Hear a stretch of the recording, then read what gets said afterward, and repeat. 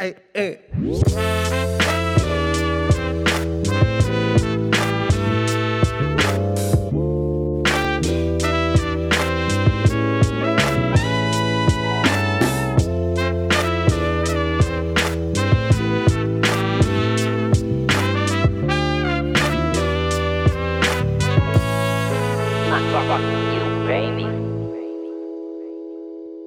All right, welcome. We're so glad that you have found your way back to me. It is May 1st, first of the month, and you are on with, I don't know, you're not on, you're listening to F You Pay Me podcast, Fuck You Pay Me podcast, and I'm really happy that you're here today. So today, we have a really great guest. She's gonna inspire me to not curse as much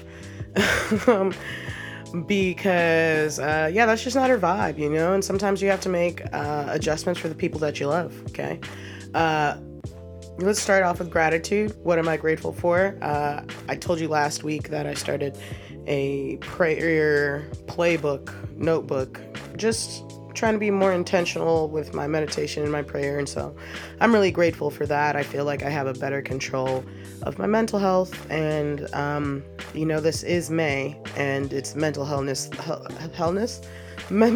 awareness month, and so for all of you out there that do deal with the blues, and that's kind of everybody, or you deal with anxiety, you feel like a ball of fuzz is in your brain, I will implore you to check out this book, but also just take some time with yourself, to love on yourself, and to breathe. Focus on your breath. You'd be amazed. It helps a lot. Okay, awesome. So like I said, we're interviewing Whitley Porter for the My Story portion of today's podcast. But we've already said what we're grateful for, and I think it's important that we jump into this quote. Hirgi. You agree with me? Not really here for you to agree, but I am here to entertain you. Okay, so the quote for today's episode is, success is not final. Failure is not fatal. It is the courage to continue that counts. That's by Winston Churchill. And that's kind of where we're ruminating at for this episode.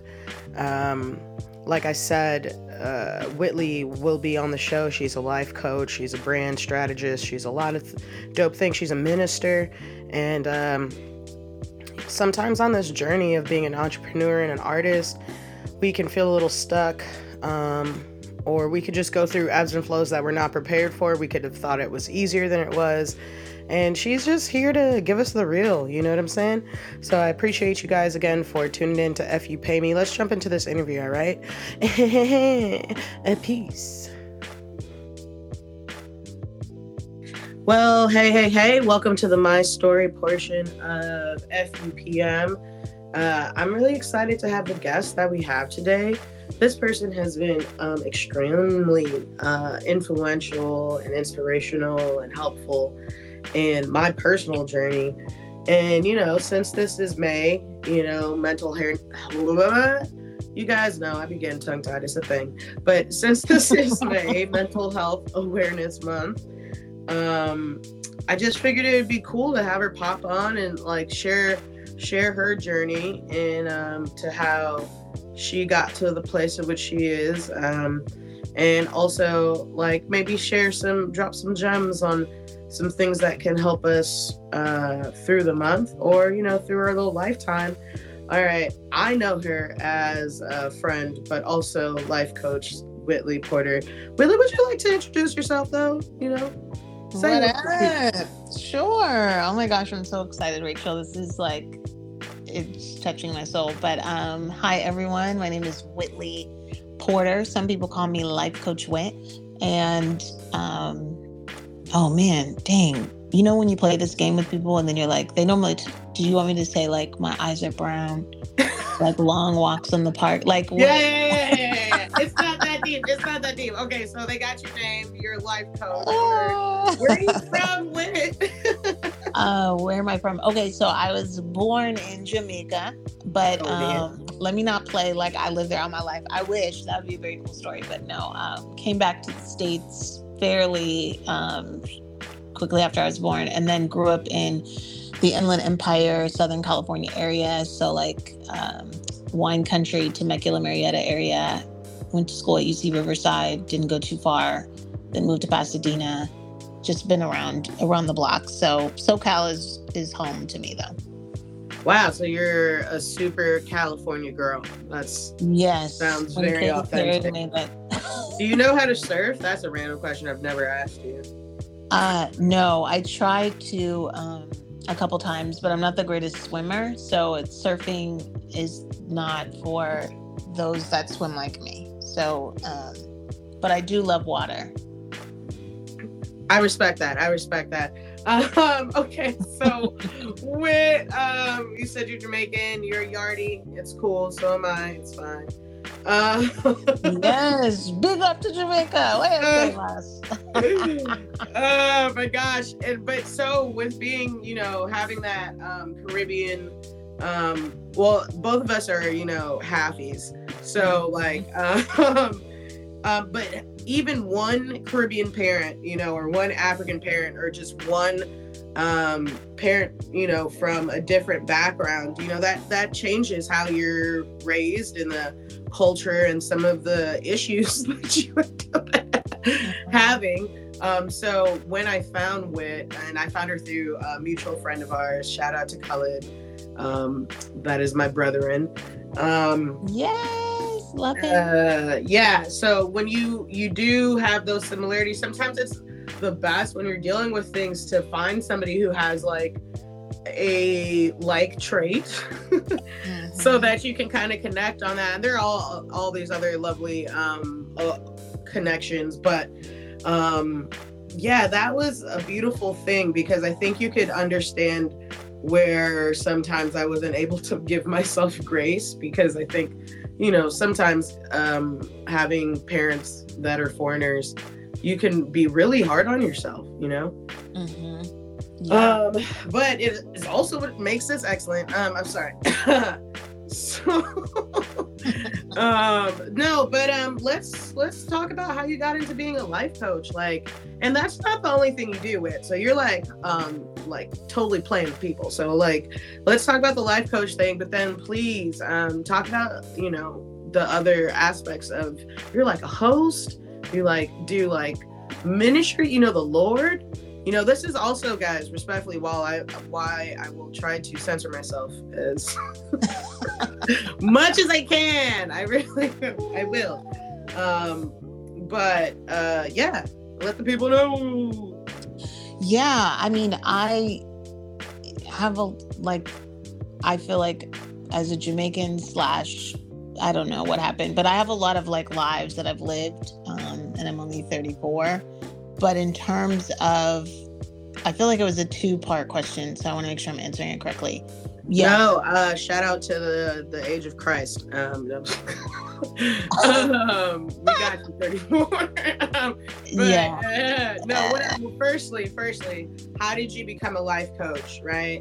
And then the second part, which we can answer after, I can ask you later if that helps. How did you become a life coach? Let's do that. So technically I became a life coach because being a pastor was like, people were like, what? And you can't like charge people to be a pastor. It's weird. Like imagine going and they're like, hey, my hourly rate, you'd be like, blasphemy, So I was like, okay, nobody cares about me being a pastor. But when I said life coach, and then I'm not going to lie to you, I was broke and I needed like a quick gig, and I knew people wouldn't pay pastoring, and then I couldn't say I was a therapist because you can get a lot of trouble for like lying, like that guy did in that state where he said he was a doctor and then he was like a young kid. Did you? I'm weak. Yes. People get over on this every once in a while. They do, and so I just didn't want to be that person. So I was like, you know what? If anybody asks, like I have a master's, I went to school, I like studied to go into ministry. I felt like after I studied for that, I didn't become those people, because they say like seminary becomes like a cemetery and people often die there, and lose their faith completely. That wasn't me, but I Wow. definitely did. I have never heard that, and I've heard multiple people that, wow, seminary is like a seminary. Do you know I've considered going to seminary? I've never thought I could die. Well, not, you know, in the like natural sense, more like figuratively or spiritually, like when people start to really uncover Christ, the church, different religions, it can cause a lot of confusion if you're not really grounded in who you are. So I wouldn't recommend it for someone who's like, you know, sometimes people become therapists because they're like, oh, I was never whole when I was like, it's not one of those things you just dive in because you're like, oh, like you should really know why you're going into it. But with anything, right? Anyways, I digress. So for me, life coaching, one, seemed easy because I was already pastoring at a church, finished with my master's degree. So I was like, oh, I can do this. And then two, it was kind of like on the up, like people were starting to like hear about life coaches. It wasn't quite like super poppin', but it wasn't like now, you know, if you say you have a coach, people are like, oh, that's so cool, business coach, life coach, and that. It was still kind of at that phase where it was 2016, 2017. So I was doing like vision board parties and charging people like $10 to get in. I just was like, if I just get 10 people, that's $100. Like, you know, that's when you know that you are like a up and coming entrepreneur who has no money, because $100 was like, oh. You're like, when I get this $100. Yeah, that's how it was for me. So then I started like, I took my rate up, girl, and I was like, I'm gonna do 25 an hour. And I was like, so if I then do 25 an hour, that's, you know, and I started like doing these things where I thought it made so much sense, you know, on a business standpoint, but it still was where I was at, right? So that's how I kind of got started, was one, because I knew I couldn't pastor and charge, and two, because I needed money to really fund my dream of being the next Oprah Winfrey. Okay, that's real. Okay, so I feel like that kind of leads into like your other passions.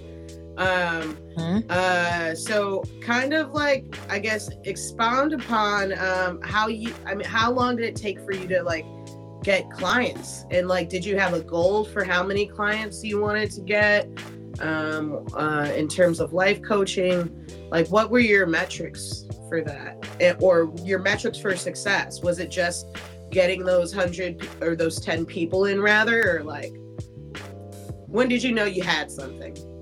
Yeah. Or you were helping, you know?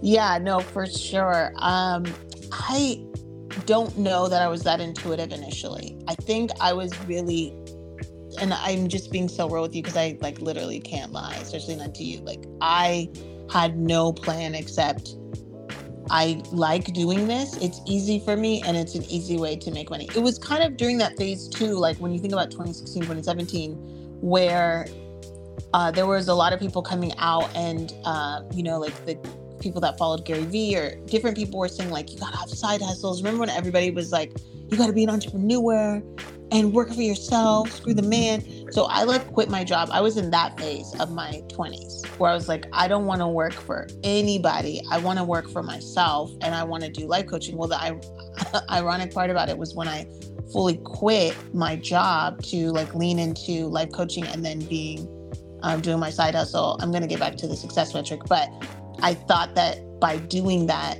I would just like clients to be at the door. Well, what I didn't think about was, well, the people that can actually afford to pay you have to work.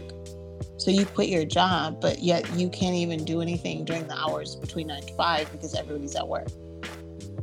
So that's deep. That's deep.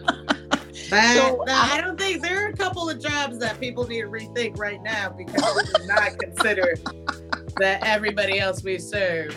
Because no, I'm not gonna hold you. I ran into a guy the other day. He was like, I detail cars. Cool. But then, you know, we started chatting. I hit him up. I'm like, so I need this car detailed, right? And then all of a sudden, this cat gonna tell me he only worked on like Saturday from like 7 to like 7. First of all, I hope you don't think I'm gonna wake up at no 7 a.m. to come get my car. You sound ridiculous. And you're on 1 hour. I mean, that's all he could provide right now. So, but still, that was stressful. All your clients, they need you. Yeah. So to go back to, I think that point that was that I didn't necessarily have a plan. I just had a result. And because I didn't plan and I just wanted the result of, this is fun and, people will understand the connection between me wanting to be a talk show and me being a life coach, because I'll do content around life coaching, and then really just kind of diving into the fact that I just needed money. And that was another result, because I just want to get paid. Then I didn't have a metric for success. It wasn't until I started doing it that I started to plan or realize, like, okay, what is the way that I can see if my clients are actually building and doing, hitting their goals. So I started to say, I need to actually have like specific goals for them to hit. I need to like make sure that, I have a process. So it took me actually not even just months, but years to really figure it out, because I was treating it like a side hustle, but I wanted full-time job results, if that makes sense. So I'm like, No, could you break that down a little bit? Like, okay, so what job were you doing right before you quit? And like, what would you say that are you talking about like the hours you put into your new gig? You were treating that like you're just doing it every so often, or what did you feel? As creatives, and, I don't want to speak for everybody, but I know sometimes we have an idea of what we want our lives to look like and how we want to create and people to receive it and engage with it. But sometimes the effort that we put into it, especially if people initially don't get it or don't understand, and they kind of come at us in a way that feel like insulting, especially when it comes down to, like I said, like I didn't plan. So I didn't have necessarily like a real thought process and like metrics for finding success, etc. Because I was kind of looking at it like, I just want to get money and I just want to do something that's easy for me. But I didn't necessarily fully think about the full client experience or think about it as a business. And when you have a business, you say, okay, what's my overhead cost, or how much does it cost to make the copies or to buy the posters, right? So if I'm only making $25 an hour and I got to get posters for vision boards and all this, like all of those things I didn't think about, because it was kind of like, oh, this is a passion project, whatever, versus when you start a full-time job, and Rachel, we've talked about this, we want them to come at us like super professional, you know what I'm saying? Yeah, like where are these benefits? I need to know what my tax is. I don't want anybody to sound like they don't know what's happening. Exactly. And we have a different expectation when it's like a full-time job, right? But when we sometimes create a job as a creative, we're not thinking about it with that same type of energy. We want that respect from people, right? Like you want people to respect your craft, but you don't necessarily always think about, okay, but am I set up for that level of respect that I'm looking for, or that result, right? Like, did I set my business up or myself up to receive that? And one of the things that you just asked that I think is, pretty genius, but I wasn't thinking that way, was how did you measure success? Well, I didn't, because all I was thinking about was, Whitley Porter's great at this. People tell me all the time, I'm your life coach. Pay me, right? But I wasn't ready for the kind of payment that I was looking to get. That's what I'm saying. Mm-hmm. That's real. That's some honesty. Okay, so before you became a life coach, you said you were a minister. How did you get to that point? Like, how did you get to the point in which you even started seminary? Did you do that in California? What was that journey like? Okay, we're going there. So we're here. Inquiring minds might want to know. Do you know, Whit? I think I told you this. I used to want to be a nun, like in real life. Guys, also, if for any reason during the recording of this you hear a rooster, respectfully, it is because there's a fucking... Sorry. See, darn. No, don't change you. Don't change you. See, it's tempting me. Look at the devil outside my window tempting me with anger. Whew, I digress. But there's a rooster that is also my neighbor, and it is active. So I apologize. Anyways, a real cock. That's what it is. That's what it's called. God.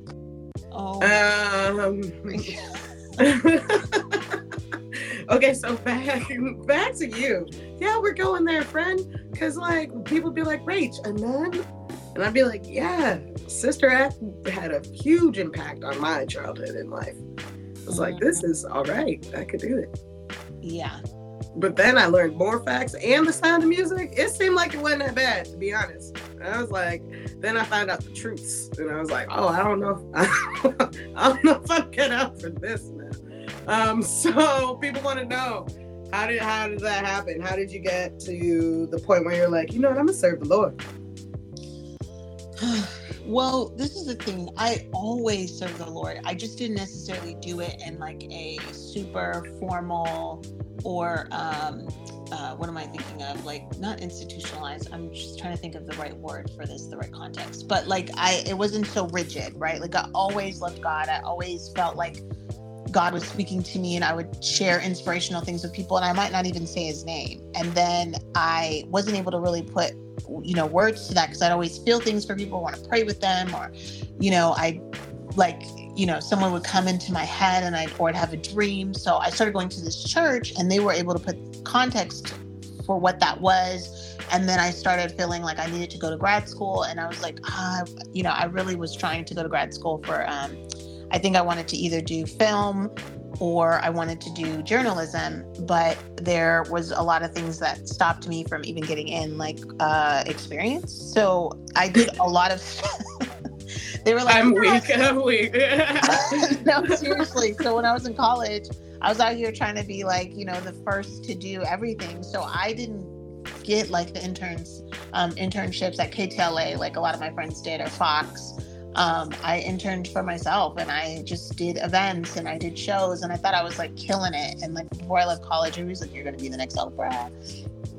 And then I left college and I wasn't. And I even like just was devastated by that. So I felt like then I was like, okay, Lord, I'm just going to serve you. So I went like the extreme and was like, okay, God, maybe you just want to humble me. I'm going to just lean in and go to school and do seminary. And then I was like really unhappy doing that because then I was like, well, I don't feel like I fit in. Like I'm not 100% like super bought into like, I need to wear my clothes up to my neck and I need to like not I'm weak.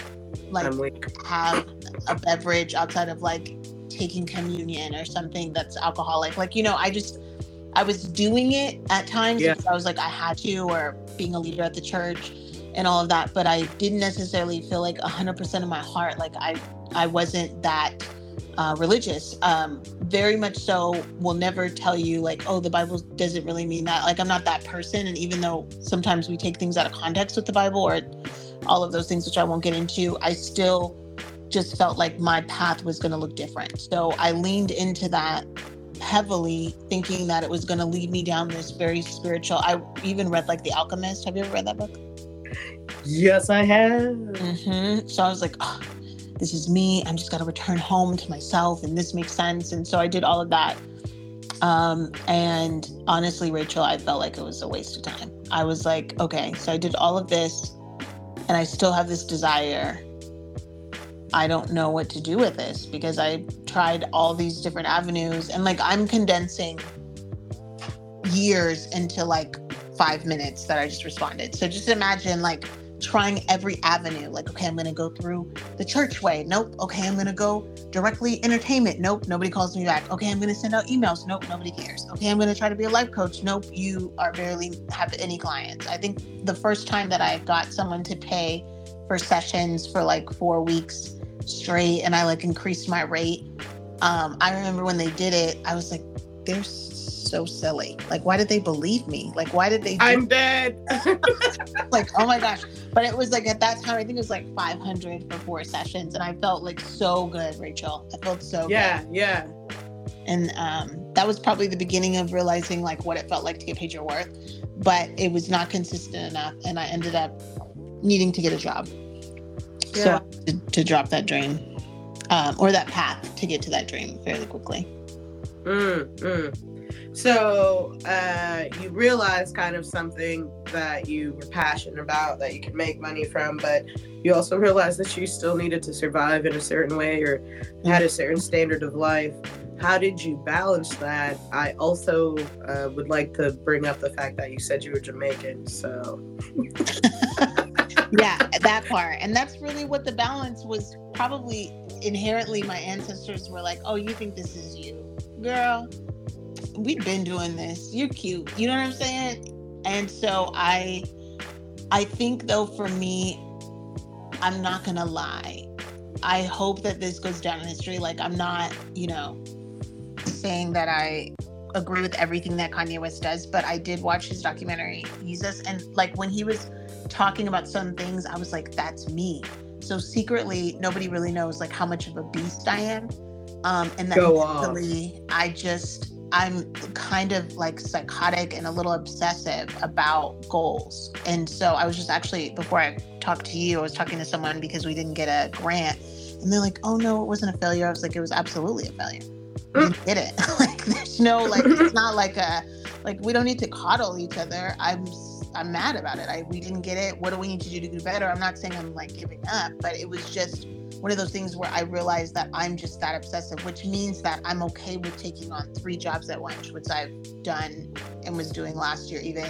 I will stay up as late as I need to. I will spend my last dime on a project. I will go above and beyond at a job if it's going to put me ahead or give me the experience that I need. And I'm okay with doing, well, not now, but like then I would do things for little to no money and just get the recognition. Like that's me. You know what I mean? Yeah, I think that leans in pretty hard to the type of respect that you want for the type of the quality of work that you do.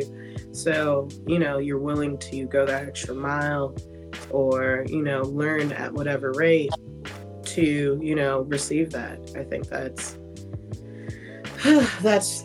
real. That's a beautiful thing. And I think it's a requirement for being an entrepreneur, actually, to be honest. I'm sorry, say that again? No, I was just saying I agree. I think there is a little bit of a romanticized, still more than ever, romanticized idea, I think, of what entrepreneurship really means.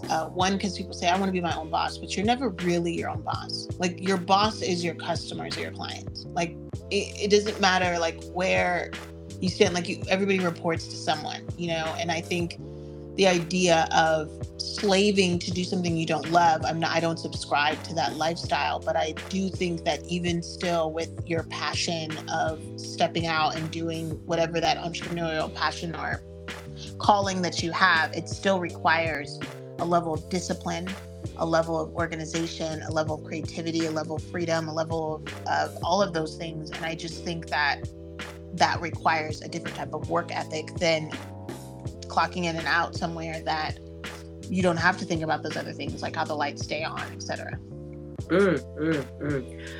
So I mean, life coaching, ministry, life coaching, and then you touched on this like a hair, but like speak to more of where that's kind of led you and to what you're kind of currently pursuing. What's the world? What's the avenue?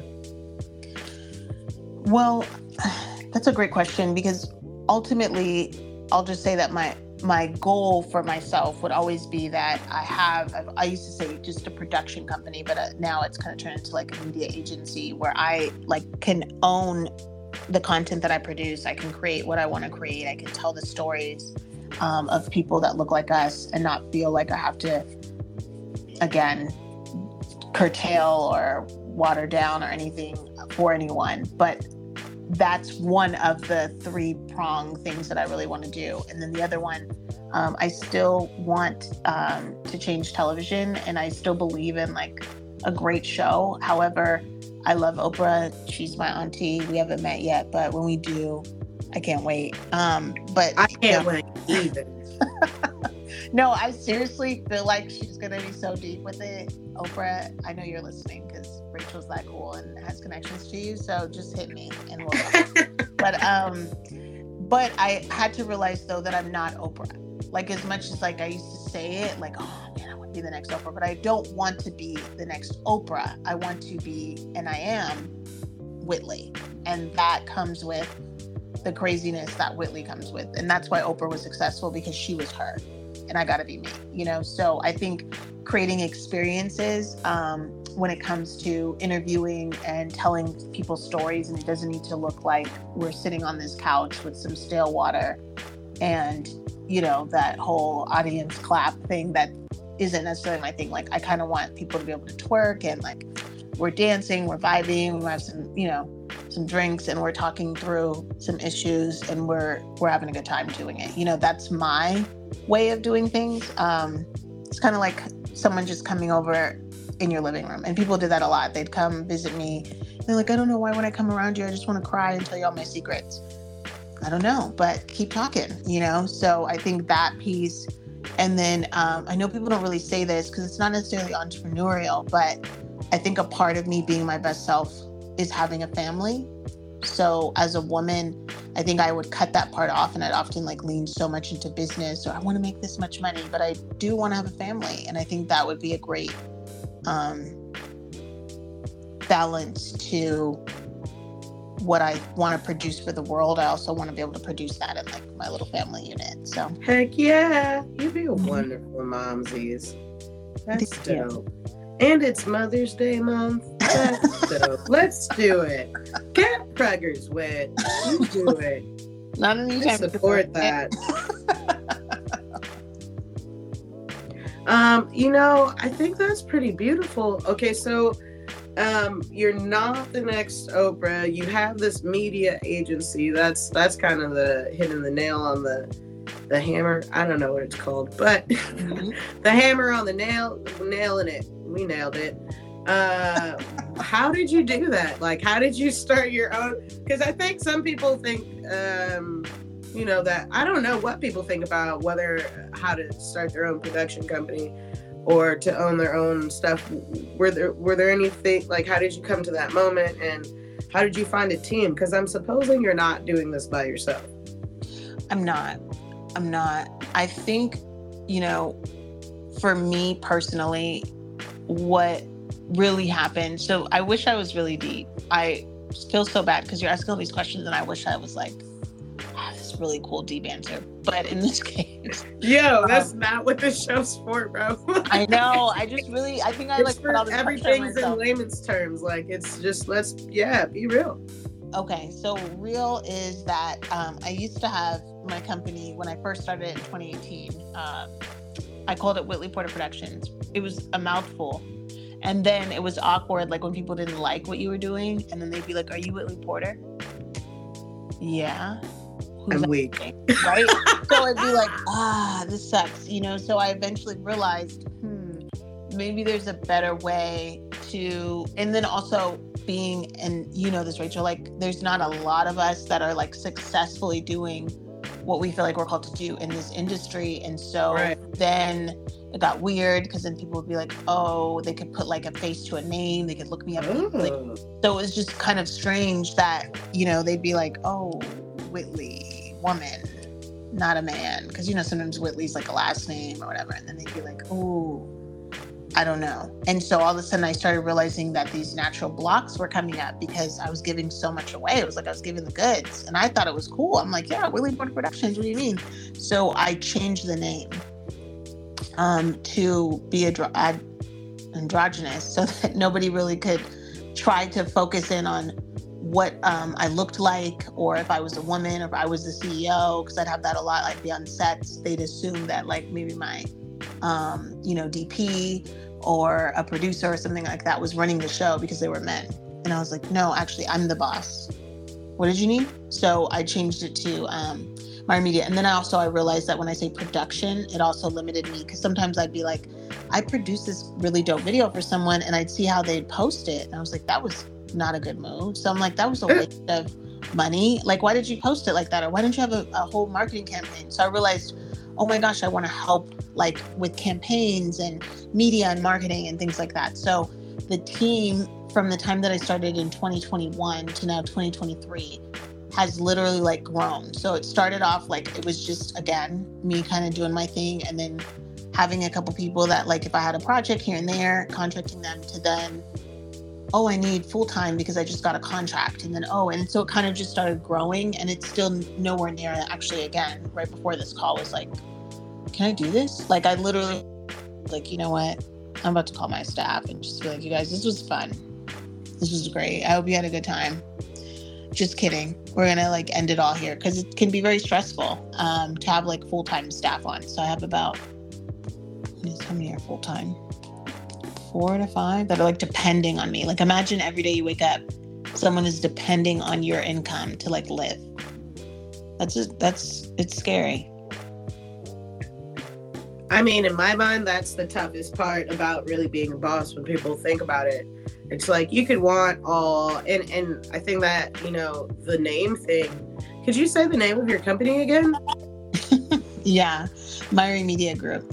Myri Media Group. Okay. Mm-hmm. So we're going to talk about that close to the end of the show. Once again, so that you guys get all the info.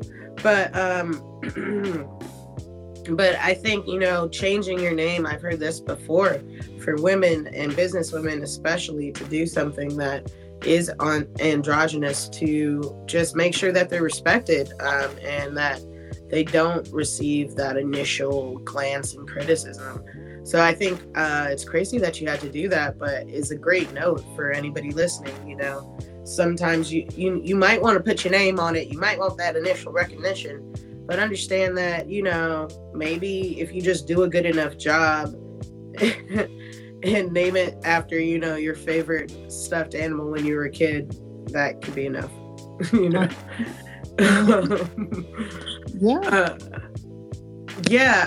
Okay, cool. So, I mean, what do you produce, so the people are kind of happy, and what can people come to your company for? Yeah. So let's say you are in a space where you are looking for someone to make some videos for you, to manage your social, to help you with email campaigns, anything like digital media outfacing. You're putting your brand out there. You need logo creation, you need strategy, all that, business coaching, like come to Myri Media.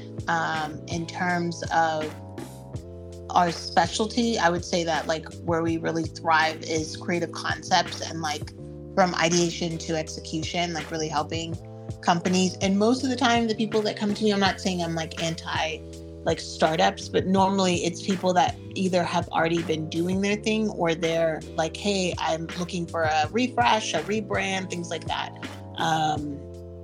So yeah, that's kind of what we do. Okay, that's hella dope. I love that. Oh, okay. What do you foresee like in your creative future right now? You're saying that you want to have this balance between career and family at some point. You've established that you're not Oprah per se, but you are a producer and a creative nonetheless. Does that mean you still want to host or create more content in that realm? You're kind of speaking to something that's a little more organic or living room like. Is that the next step for you? What's 2023 into 2024 looking like for Whitley Porter? Yeah, no, I mean, ideally by the end of 2023, I'd love to have raised enough capital and really been able to lean in so that I can work for my company full time, because right now I actually still have a full-time job and then do Myri Media, but they both require full-time attention because I have full-time staff. So they're like, hey girl, we have a question. We need to know the answer. What are we doing? So I'd love to be able to just fully lean into Myri Media. Family and stuff, more so like let's do husband first, and then trickle down into the little chicklets. But that's more like 2024, moving on. But at least right now, I just want to set a good foundation for myself. And I really just want to be able to say I did it, I fully was able to afford to live, and not just like I'm barely making it, but I'd love to be able to have like a nice salary that if I was to go somewhere else, I'd feel proud to be like, this is what I make. Yes, thank you. So because of that, that's why I don't work for myself, because I can't even afford me. I couldn't afford me. I'm weak. All the staff. I don't work for myself because I can't even afford me. Girl, like no, I can't afford me. Well, that's beautiful. No, all right, okay. So, guys, this has been like a bunch of gems dropped right here. The reality is, though, you did help me through a very dark spot in my life too. And you're part of the reason why I got to LA. So I just want to make sure that I give you your P's there. Whitley, her life coaching does work, guys.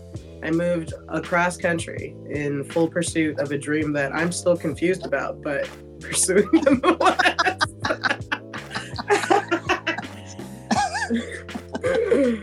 But no, I mean, you can speak a little bit on that too. I think you've seen me through a lot of different moments, and I just want to take the time to be vulnerable before we sign off in this My Story portion, to let you speak on what you've observed, and like maybe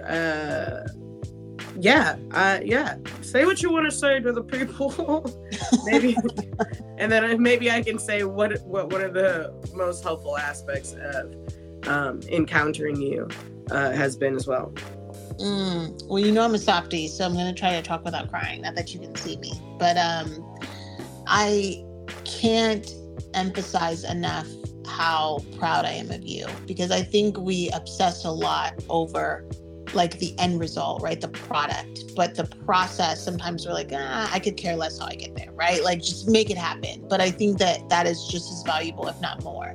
Because if you found out that someone was making like a burrito for you, but they like dragged the meat through the dirt, they spit on your food, they didn't cook it all the way, but they're like, it's still a burrito. It's like, yeah, but I do care about how you prepared my burrito. Like, please, I'm not interested in getting like food poisoning. And so I think as pure and beautiful as your gifts are, I think, and this is where I get spiritual, but the Lord has taken you through a process. And so watching you go through this process, as grueling as it is, because there's this vision that you have for yourself, but knowing that you never gave up. And as many times as I know you've wanted to, or you've been like, screw this, or you've been annoyed because something told you to call me because you knew I was going to tell you to keep going, but you probably didn't want to hear that because you're like, no, I want you to just be like, you know what, Rachel, you are crazy. Stop. Don't believe anymore. So to know that, almost 3 years ago, we were talking about this very podcast that I'm on because you believed in yourself enough to just keep going. Like that to me is more powerful than when you blow up. You know what I'm saying? Like it's the fact that you said it's so valuable for me to just share this story with at least one other Rachel out there who could feel like the world is, grim and I have no idea what I'm doing here or why I'm here. But the fact that you found it in yourself to say I'm valuable enough to share some words that I think could make an impact, and then seeing how that little bit of hope has been so infectious, even over the last couple of months that you've leaned in, it's powerful. And so has your journey been perfect? I'm sure it's not ideal where you're at even now, but I can say that the triumph of just starting up every day again and again and again and again, that to me is like really what makes up your character and who you are. So thank you for not giving up, and thank you for allowing me to be a part of your journey. Wow, what a doozy there, Whit. Way to lay it on thick. Yeah, guys, again, this is Mental Health Awareness Month, and so I want to be honest with the fact that I have definitely gone through my series and moments of anxiety and great depression. And so I found Whitley in a time where I was already seeking therapy. So I was doing the work there, but I need to do some more work, and I had goals. So, one monkey don't stop the show. You know what I'm saying? If there's somewhere you want to be, right? But your tire broke, you got a flat, you got to figure it out. And so Whitley was very instrumental in being, that air pressure and pumping in life. There's one thing that you said that always gets me when I think about where I was to where I am, because I can honestly say, although I am super cynical and critical of myself, I work on that every day. I actually just finished, I was telling you, I finished a prayer journal. I'll talk to you guys about that in the next portion of Neighborhood Watch, but it was just a great reminder of the things that I have been through and what to be grateful for going forward. But yeah, so although I'm not always the best at giving myself grace, I can honestly say that when I came to Whitley, I was at a point where literally after a conversation, after session, she said, like the thing is you're just like you're at empty, like you're at zero, there's no more. You're running on fumes. And I don't know what, in my living in New York, working at least 2 jobs and a production life by itself, being a production assistant probably at that time, and working in payroll, I don't know what my mind thought that, yeah, you could keep doing that. This is sustainable. You've been doing this for 7 years. Awesome. And still do comedy and still write and still want to make films and be a good friend and be a good sister. Like, it was a lot, and I was on zero. I really was. And I could not see how I could make it across country. And, the Holy Spirit, I don't know how we got here. The ancestors really interceded, looking back on it now. But no, it was a lot of helpful words, and lots of encouragement, a lot of perspective changing, a lot of meditation, a lot of prayer work. Again, still dealing with the therapy part. And guys, if you need more than therapy, if you need medication, if you need to just check in with a friend every 3 weeks, whatever that looks like, don't be afraid to do it, because Whitley has manifested from being my life coach to be my actual friend. It's a hard thing to do because she already knew how fucked up. Rachel, stop doing that. Okay, no. I sound like that girl on Married at First Sight. She's so irritating, Nicole. And if anybody's watching, they know. But yes, no, I'm pretty amazing, damn it. But no, she, already knew where my stressors were. So sometimes when you are in a point of low self-esteem or insecurity or whatever that looks like, even though you can be perceived in certain spaces as being super confident, the reality is you still need to do some self-work. And she appreciates my sense of humor and I hers. And I think that our analogies have rubbed off on each other, because that burrito one was just such a doozy. I thought. Did it? You got quiet, so I was like, this was whack, and she's cutting it out of the interview. It was that really I just wanted to let you keep going with it. I love it. Okay. So I love you. I want people to come see you if you guys need some life coaching, especially if you're a Black woman and or a woman of color, and especially if you also man, if you're a white woman too, because Whitley whole time you both right. I got you. Hey, listen, I am biracial. She serves the need, y'all. Okay. But no, seriously, where can the people find you? Social media, internet, all that. Where can they, if they need to get to you, how can they get to you? If they need to get to me, please reach me on my website, whitleyporter.com, or you can hit me on IG, Whitley_Porter or Whitley Porter.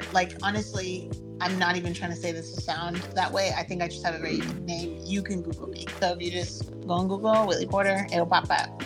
Maybe some stuff I don't want you to see. No, I'm just kidding. But yeah. I'm dead. She hit you with a Tiana Taylor. She said, Google me, baby.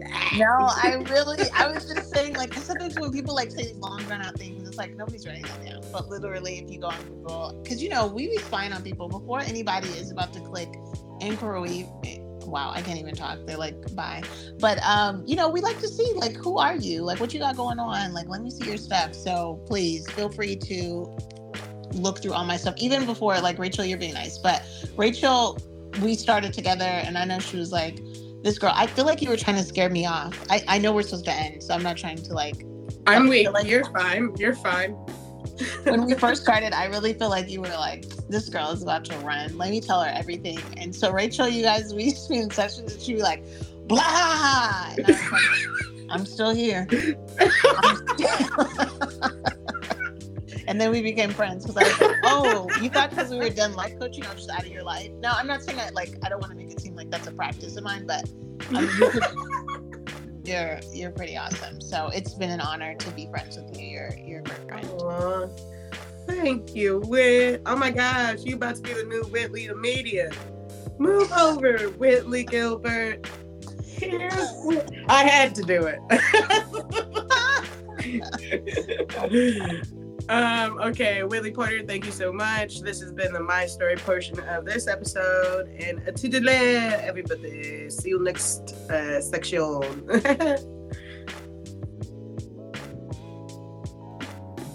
Bing bong. We're back with that fun portion of the show called Neighborhood Watch. Yay, you made it. I hope you liked the last portion of my story with Whitley Porter. And if you need some life coaching, feel free to reach out, okay? Blah. But hey, Neighborhood Watch. Like I said, y'all, you know, I'm moving a little differently. Shout out to May 1st. It's a new month, new things to read. And to get into. There's nothing really on the telly that I'm like super excited to get into for this month, so I'm definitely gonna find some other fun stuff. You know, I just thought about getting back into romance novels. I don't know who else is feeling that, but I implore you to get your mind dirty with words. Okay. Okay, so first things first that I really liked is The Con on Hulu. The Con is a series. It has like a couple of seasons. Basically, every episode is about a different scheme or way in which somebody has conned, I don't know, Americans, a person, a country, just anything. Like this one of the episodes was about how this lady was conning people through counterfeit coupons, and like nobody was catching her. It was like she was going through and she was getting like 89 bottles of Tide and nobody had any freaking questions. Wild. All right, so that is on Hulu. Boom. Number 2, everybody's been watching it. Shout out to dang, why can't I remember her name right now? That's trifling. Let me search it right before I get into it. Because also I like some of the other actors. Heck yeah, let's get into Ali Wong in Beef. Beef is the number 2. That was super good. Steve Ewan, Jolie, all other words I don't want to butcher. Young Mazzino, probably is how that I don't know. The little girl, she was doing all right. June, Remy Holt, she did okay. David Cho, like, I mean, how could we not? I think there's some tumultuous energy around him. However, that has nothing to do with how good the show is. The show is delicious. Get into it. Long story short, Beef is about how one moment in life of anger and just snapping, so to speak, and in a way that we all do, road rage, right, can lead to like a lifetime of misery. You never really know what people are dealing with. I think this does a really good example of highlighting that, but also highlighting people, Gen X or whatever, like right before millennials / some millennials, like on the early half of it, probably deal with this moment of not feeling comfortable about just being themselves and what that looks like, and what level of honesty is in that, and how authenticity plays a role in living everyday life. Okay, so that's on Netflix. Another Netflix pick is The Nurse. That's our number 3 pick. The Nurse is about a night nurse. I think this is like it's set in like Danish land. I don't know where do the Danish live? Somebody answer that. Anyways, but somewhere in Europe, often a faraway land, There's basically a night nurse, and my mother was a night nurse, so I really was affected by this film because I was just couldn't imagine. Basically, there's a night nurse working when she's a grad student, she's fresh to the nursing world, she gets placed in this really tragic hospital, and then all of a sudden, she realizes that one of her coworkers might be killing the patients. Y'all, guess what? This is based on a true story, Lord. Okay, so it's a limited series. It's hella good. I really suggest that you get into it. Number 4, I'm gonna get critical. Ticket to Paradise, with George Clooney and what's that lady's name? Oh God, Eat, Pray, Love girl. Julia Roberts. Okay, I like her sometimes. This was not really one of those times. What I want to see, this is what I want to see. This is what I want to manifest in the media industry. Okay, I want to see everybody get a chance to every culture of people to get a chance to just make something where they just get to bullshit with their friends. You know what I'm saying? They're just bullshitting with their friends, and there's a loose storyline and concept, and we just have to watch it. You know what I'm saying? Somehow it gets a lot of promotion, and it gets really gassed, and we all have to watch it. Nobody knows if it's gonna be good or not, because this is what Ticket to Paradise was. Sorry, not sorry. It was kind of trash. It was ticket to let's talk about I don't even know how they're not racist but a little racist, and they think their daughters are rational but maybe rational, and maybe they were irrational in getting married. A patooey. But that is on Amazon Prime if you want to watch it. I want to talk about this. I try to stay away from Tyler Perry, but we're just gonna address this. Number 5, Zatima. Hey, I just need the quality of acting to improve. DeVal, you're doing the best you can, and I appreciate it. And I feel like in your casting, just you were asked to get shirtless a lot or something, because not an episode goes by where I don't see a part of your body. Am I mad? I don't know, but I would just stop having them shoot it within 2 hours. Stop doing that. You can tell it's getting weird. Okay. So something that I really, and that's on BT Plus, BT. Number 6, something I really liked. It was random. Found it on Amazon Prime. It is a documentary called Redefined J.R. Smith. Okay. J.R. Smith, didn't know a lot about him, not gonna hold you. But long story short, he was a basketball NBA, I think that's what National Basketball Association, NBA pick. Who left high school directly to get into the NBA, which was frowned upon, but only a few people did it for a while or whatever, or something like that. Long story short, he was a boy amongst men, and they clowned him and made him feel weird and all this insecure and all these things, and he felt some type of way about eventually going back to school, but he did, and he redefined himself, and he also became, and he went to an HBCU at that. He was nah, I'm gonna go to HBCU. So it was really cool, and he started playing golf, and he's on their golf team. So just a random documentary, but super, super good. Wow, I actually have a lot of TV, but I'm gonna just jump to a book right quick, so I don't get you too messed up. So that was 6. Let's get into number 7. Something that I've been reading, 48 Laws of Power, and that is by Robert Greene. Get into it. It's interesting because this is a book that a lot of business people and Donald Trump swear by, and after reading it, you kind of understand why. And you understand why he moved the way he did and why we don't care. It's because it's happened in our society before. And it's kind of like an art of war type of book, so you learn a lot, and it's kind of creepy and disturbing, but some people do play like this. The other book that I would suggest right now, like I told you guys, I have been doing a prayer thingy. It's called The Prayer Playbook, and it's by Jaslyn Denise. It's a 21-day workbook to begin transformation and improve your prayer life. Basically, it's just 21 days of prompts that just have you think about what your prayer relationship is like, what you want in the world. How do you plan on getting that? So yeah, that is our number 8 pick. Super excited about that. Number 9, let's talk about a podcast. All right. Our podcast highlight for this month is Militantly Mixed. That is with Shireen Fury. We had her on, I believe, episode 3. Love her lots.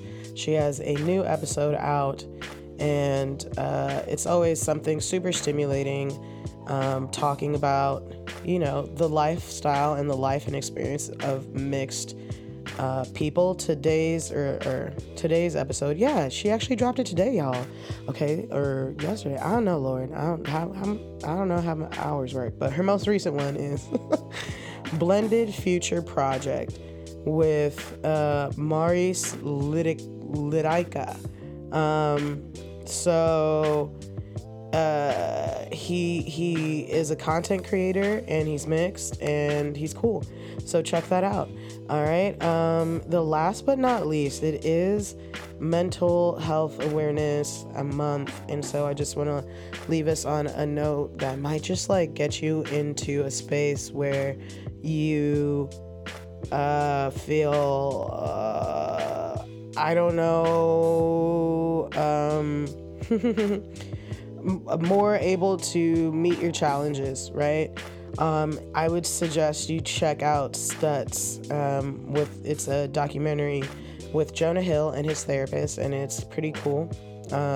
He's kind of just going through his woes, and you realize that, a lot of us are really similar, and we need to talk it out, and everybody's working through something. So that's my, mental health awareness madness month of things that I'm sharing with you. And I hope you like it. It's Neighborhood Watch, and peace. All right. And we're back with the last portion of today's show. Happy May 1st, everybody. Happy Mental Awareness Month. Happy a new day. Thank you so much for coming and joining me. The last portion is Babe's Mouth. And I know a lot of people are feeling this because we just left tax season. So there's this little Instagram video that I do not own the rights to. Be easy, you know what I'm saying? But I'm going to share with you a little bit of the audio from that, okay? Okay, all right, okay, all right. Oh my gosh. Where's all your money gone, Donnie? Taxes, 9, 10, 11.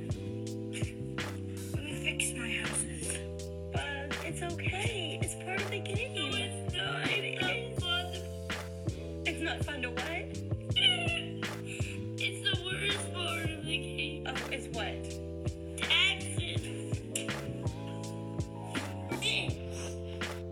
So, that was a video of a kid literally crying whilst playing Monopoly because all of his money went to his taxes.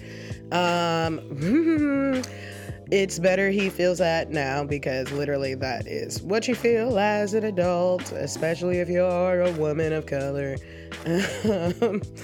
So yeah, life sucks, taxes suck, we have to do them and pay them, or do we, says the rich billionaire. But it ties into a little bit what we were talking about with Whitley, which is sometimes you have to keep working and hustling and doing your side passion even as a full-time job while you work a full-time job, to literally get to a point where you don't feel where you can afford yourself, and you don't feel like the taxes that you do have to give out are limiting the lifestyle which you have to live. And maybe it could be temporary that it does, but that's not the ultimate goal. You want to be able to be self-sufficient and, maybe even bless some other people fiscally or in other ways. So yeah, I just did the Babe's Mouth, and tears about taxes. That shit's real. But somebody's got to do them, and sometimes you got to work a little harder to get to what you need. It's been great. I appreciate you all for tuning in until the 15th. May 15th is when we're back with another episode. Shout out to Whitley again. Shout out to all the people listening. Shout out to the term shout out because it has not gone out of style since the 90s. All right. Mwah. Peace.